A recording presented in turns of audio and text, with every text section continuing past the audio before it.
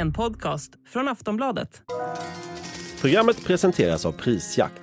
Jämför produkter, priser och butiker.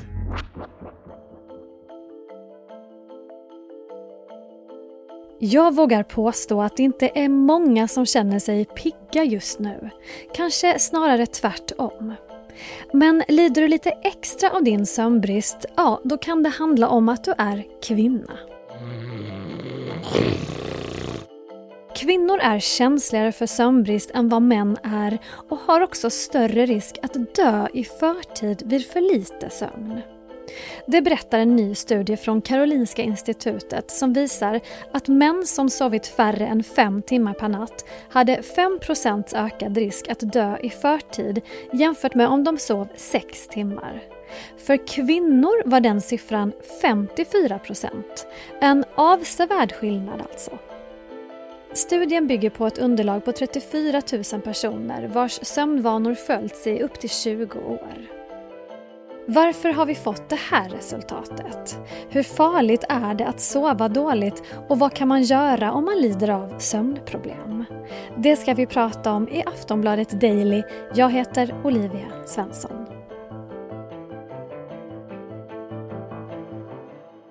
Gäst i dagens avsnitt är Torbjörn Åkerstedt som forskar om sömn vid Karolinska institutet och Stockholms universitet och som är en av forskarna bakom studien.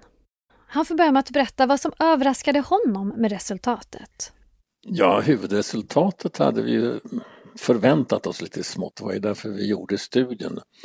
Men det är alltid trevligt när man ser att resultatet blev som man har tänkt sig. Men det som överraskade det var väl att vi också fann att de kvinnor som sov kort tid, de klagade också mer över störd sömn än vad männen gjorde med samma sömnlängd. Och det är väldigt intressant för det innebär att kvinnorna som har den här lite ökade risken att avlida med kortsömn, de upplever också att sömnen på något sätt är sämre. Och det hade vi inte räknat med sådär, det var en överraskning. Varför hade ni inte räknat med det? Nej, det är klart att jag har det med, det beror ju på att vi hade funderat på det, men det var liksom ingen självklarhet. Det här att kvinnor visar sig vara känsligare för sömnbrist, ganska mycket känsligare, vad beror det på? Vad har ni kommit fram till för teorier? Det vet vi ju egentligen inte, utan det är mest en någon sån här vettig gissning kanske att det har att göra med mäns cyklicitet, hormonvariationer, eftersom vi vet att sådana variationer i andra studier visar sig vara kopplade till störd sömn.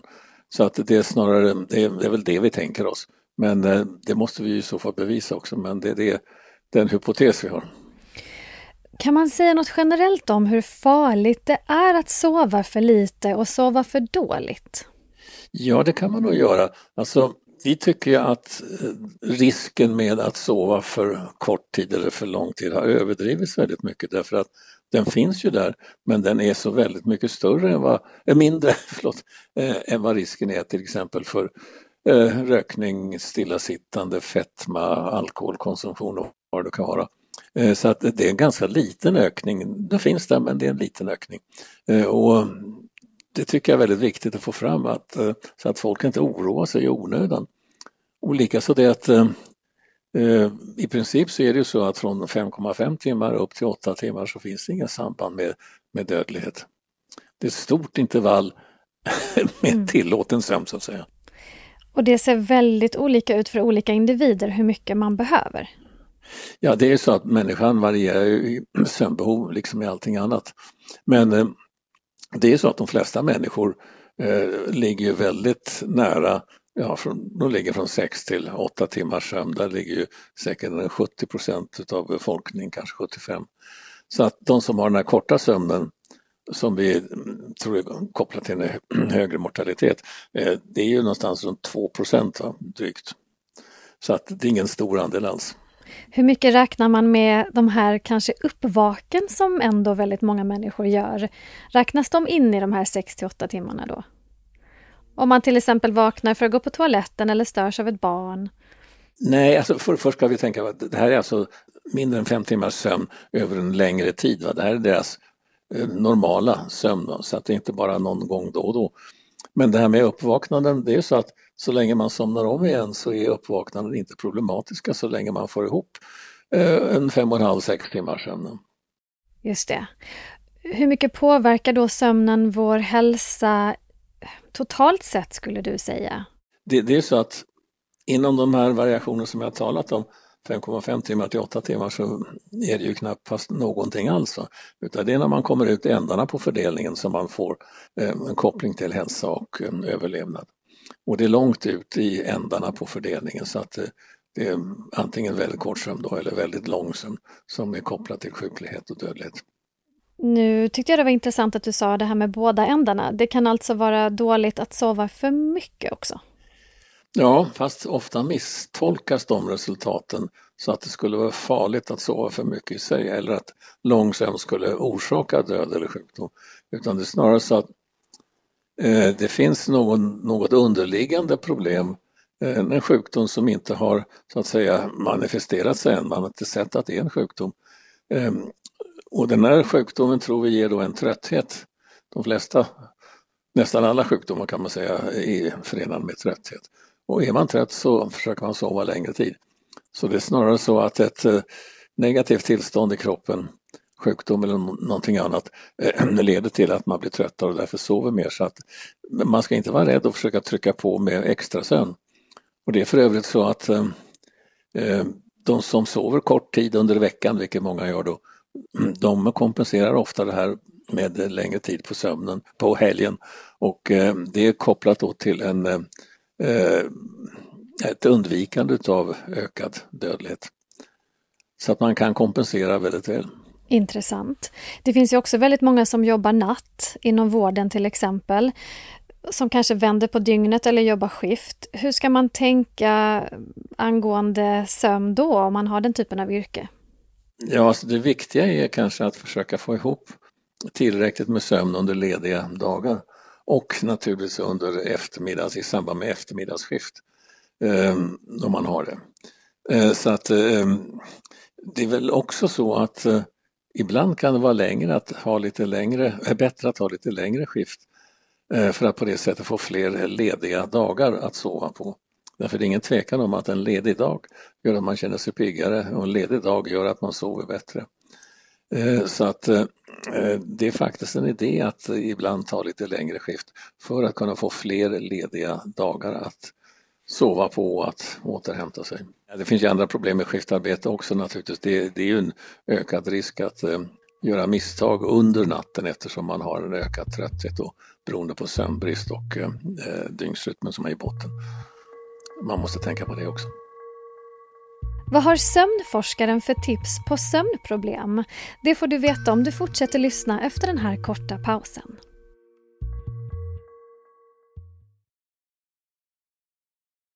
Jag läste någonstans att forskning visar att 7 av 10 kvinnor upplever sömnbesvär under klimakteriet.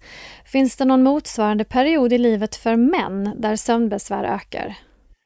Egentligen inte. Män klagar ju något mindre på sömnstörningar än vad kvinnor gör. Och som jag sa nyss, kvinnors klagomål på sömnen verkar ha att göra med att det gäller den korta sömnen som är speciellt dålig. Nej, männen verkar ha en väldigt positiv uppfattning om sin sömn. Förmodligen en felaktig sådan eftersom många män lider ju av sömnapné eller grov snarkning och där stör sömnen. Men det märker inte de sovande männen. Det märker ju möjligen sovrumspartnern men inte de själva. Det är kanske därför kvinnorna sover sämre, för att partnern snarkar. Finns det någon sån forskning? Ja, alltså det gör det ju. Det finns lite grann av den forskningen. Jag kommer ihåg några studier där man försökte titta på effekterna av flygplatsbuller, som man hade bullermätare och sånt hemma i sovrummet runt någon flygplats. Men där visade det sig att den värsta störningen det var partnerns rörelser inklusive snarkning. Det var vida värre än flygbullret. Det har också kommit en del uppmärksammad forskning kring det här med att snosa. Alltså att trycka på larmet flera gånger så att man kan sova lite längre. Och då var ju resultatet att det inte behöver vara något negativt. Är du team snosa på morgonen? Egentligen tycker jag genomsnittspersonen behöver inte snosa på morgonen. Utan den som behöver snosa, det är den som har en väldigt sen dygnsrytm eller har gått och lagt sig väldigt sent i alla fall. Därför då är det svårt att vakna, det är väldigt tungt att vakna med sömnbrist i kroppen. Och där kan det vara en väg att vakna lättare att snosa. Men annars tycker jag att det är bättre att använda den här snostiden, om det nu kanske är en 30 minuter totalt, till att sova utan att snosa. Men som sagt, har man problem att komma upp på morgonen så är det nog ingen dum idé. Och det är så, man förlorar mindre sömn än vad jag trodde efter den här senaste studien. Man förlorar kanske bara 10-20% av sovtiden på det. Så att det kan vara en bra grej för de som verkligen behöver hjälp att komma upp på morgonen. Vilka tips har du annars som sömnforskare för människor som sover dåligt eller som har dålig kvalitet på sin sömn? Vi har den här långa listan på allting som man ska göra och inte göra med fysisk aktivitet. Man ska tänka mycket, man ska röra sig fysiskt för det tröttar ut hjärnan, en trött hjärna sover mer. Och vi har naturligtvis det med att undvika allt med alkohol och tobak och koffein och liknande. Och inga aktiviteter sent på kvällen, helst inte fysisk aktivitet sent på kvällen, men gärna på dagen då. Men det är ju så att den värsta stressen, det är egentligen oron, eller stressen eller oron beror på hur man ser på det, som finns på kvällen. Och den är det väldigt svårt att bli av med. Det måste man arbeta med, att försöka få ner stressnivån genom att tacka nej till saker att göra. Kanske söka behandling för ångesttillstånd och annat. Därför att stressen och ångesten är den viktiga sömnstöraren och den är svår att rå på något annat sätt än med en behandling av själva orsaken. Det räcker ofta inte med enbart råd om sömnen då. Och eftersom den här studien visade att just kvinnor är mer drabbade av sömnbrist, att det har en allvarligare effekt på kvinnor, är det någonting särskilt man ska tänka på då? Nej, man ska försöka se till att ge sömnen den tid den behöver. Det vill säga se till att man har tillräckligt med tid i sängen och försöka montera bort saker som stör det här. Småbarnsföräldrar har ju ofta störd sömn och nu är det väl så att även om man har en störd sömn med småbarn så när man väl sover så sover man djupare, så att det är inte fullt lika synd om småbarnsföräldrar som man skulle kunna tro, men det är synd om dem. De får alltså mindre sömn och blir trötta och lätt irriterade. Och det är viktigt att båda parter hjälper till med det här, halverar natten eller på något annat sätt försöker fördela belastningen mellan sig. Så att inte en person tar alltihop och då blir trött, irriterad och förmodligen löper risk för viss ökad sjuklighet. Mycket bra och viktigt råd. Får jag fråga hur du sover själv? Ja, rätt okej. Med ökad ålder så märker jag att jag börjar vakna lite grann. Men någonting som man ska lägga till i det här sammanhanget är att med ökad ålder blir man också piggare. Därför att det som kostar energi i hjärnan som man måste sova ihop till, det är ju framförallt inlärning. Och äldre personer har ju redan lärt sig allt de behöver, medan yngre får slita för att stoppa in saker i hjärnan och naturligtvis slåss med karriär. Så att äldre är betydligt piggare än yngre personer. Det syns i olycksstatistiken också. Ja. Och med de orden så avslutar vi den här intervjun. Tack så mycket, Torbjörn. Ja, tack själv. Sist här Torbjörn Åkerstedt, sömnforskare vid Karolinska institutet och Stockholms universitet. Jag heter Olivia Svenson och du har lyssnat på ett avsnitt av Aftonbladet Daily som är Sveriges största nyhetspodd. Och vi hörs igen snart. Hej då!